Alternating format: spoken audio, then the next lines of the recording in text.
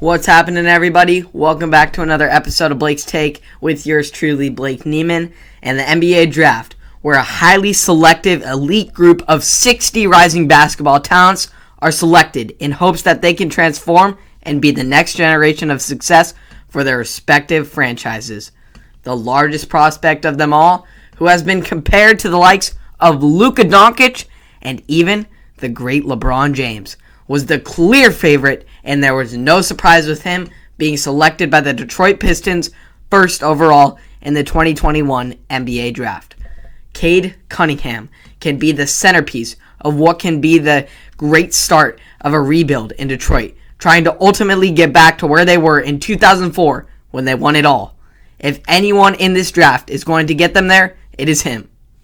At number 2, the Houston Rockets got Jalen Green, who will be able to fill a good piece of that large void in Houston after James Harden's departure for the Brooklyn Nets. He was awesome in the G League, averaging nearly 18 points per game straight out of high school going against grown men.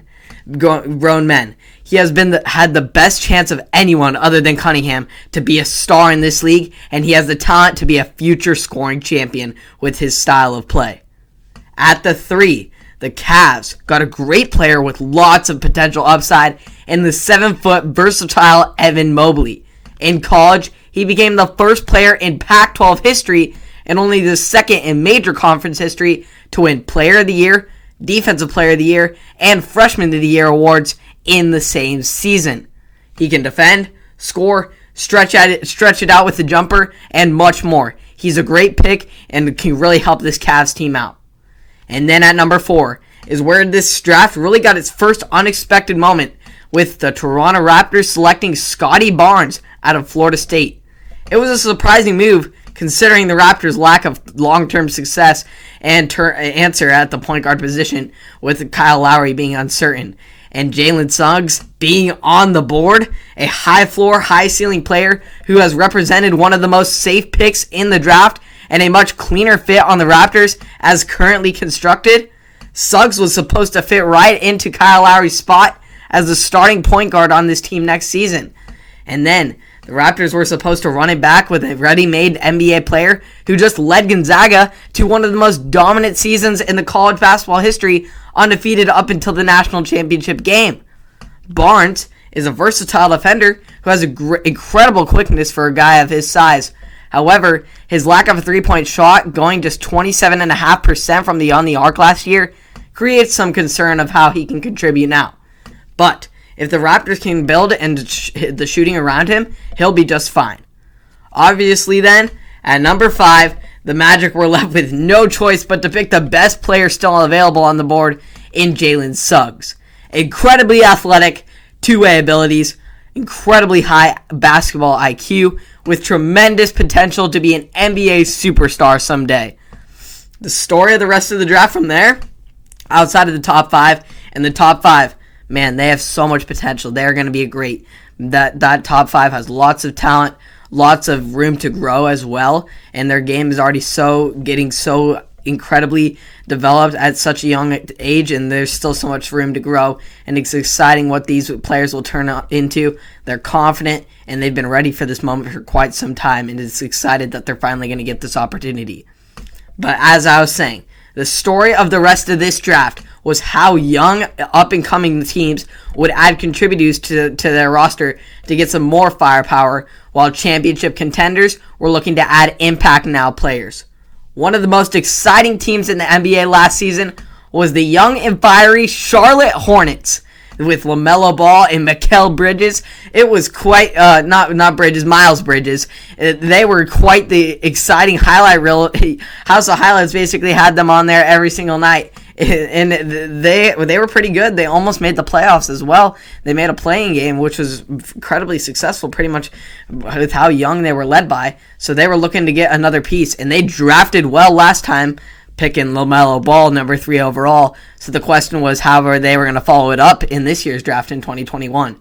Buzz City definitely got a good one. And James Bouknight out of UConn. He can play with the ball, play off the ball, and is a top-shelf athlete with tons of athleticism that will fit right in with this culture that has been created in Charlotte.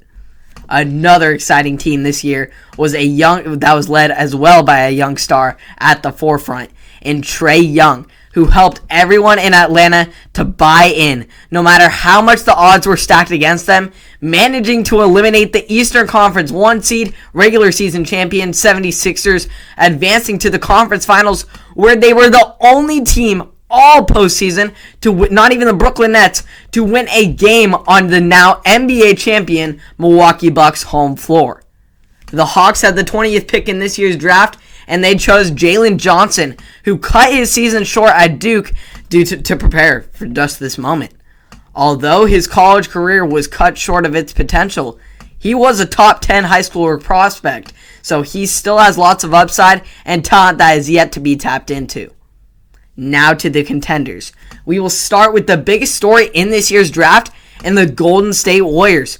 We didn't know if they were going to trade their 7 and 14 lottery picks or if they were going to try and get some players that could help them out right now, even with their young abilities.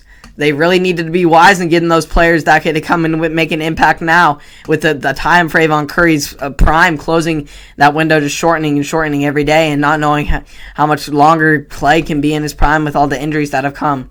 So, with the 7th pick, the Warriors chose to keep it, and they went with an 18-year-old out of the G League and Jonathan Kuminga.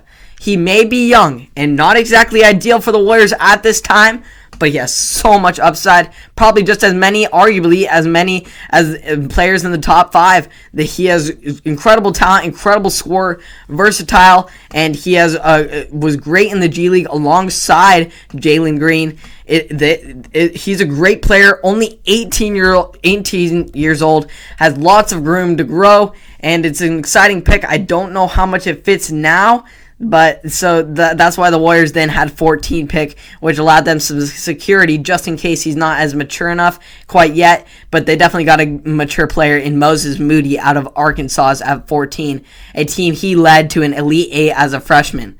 With 3 and D skills, Moody should be an incredible immediate impact on the wing for the Warriors, and also displays some shot creation and playmaking abilities, the potential down the line. So Moody should fit right in nicely with Curry, Thompson, and Green, with the ability to play in multiple different lineups given his size and athleticism.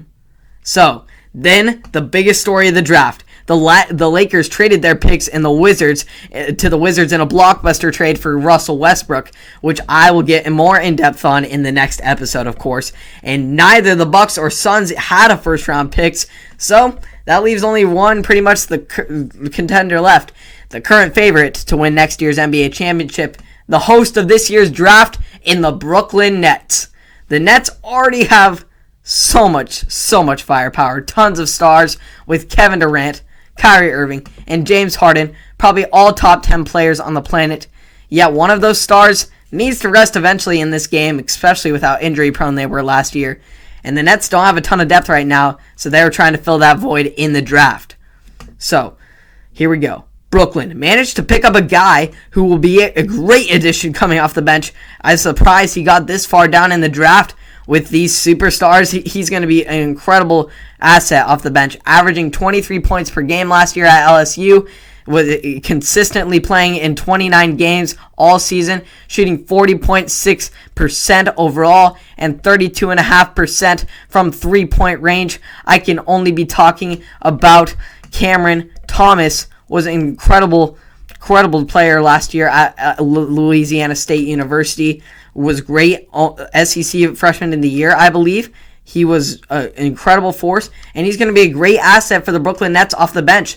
He showed his skill in college, was only of a handful of SEC and Big 12 players to ever accomplish such feat. So he'll be a great asset for the Brooklyn Nets. I have no doubt, even though with the star power, I know that the Nets have so much with Harden, with KD, with Kyrie.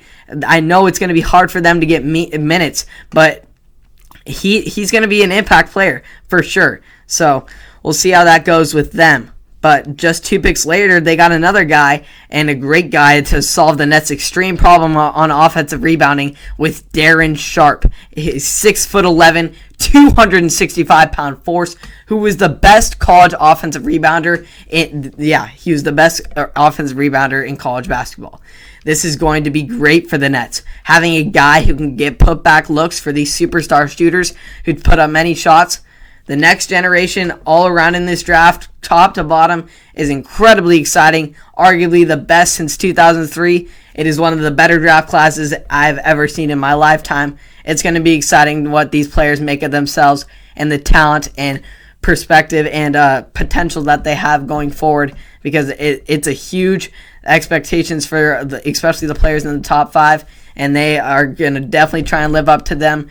Cade Cunningham said in his post-draft interview that he sets all the expectations for himself, and he wants to achieve just the goals that he is being compared to Luka Doncic and LeBron James, and he's taking it on full head of steam and is ready to get to work in Detroit. It's going to be exciting for how these players turn in. I'm excited to what these skills they show out in their first year and who will be the rookie of the year. It's going to be an exciting draft class who I'm looking forward to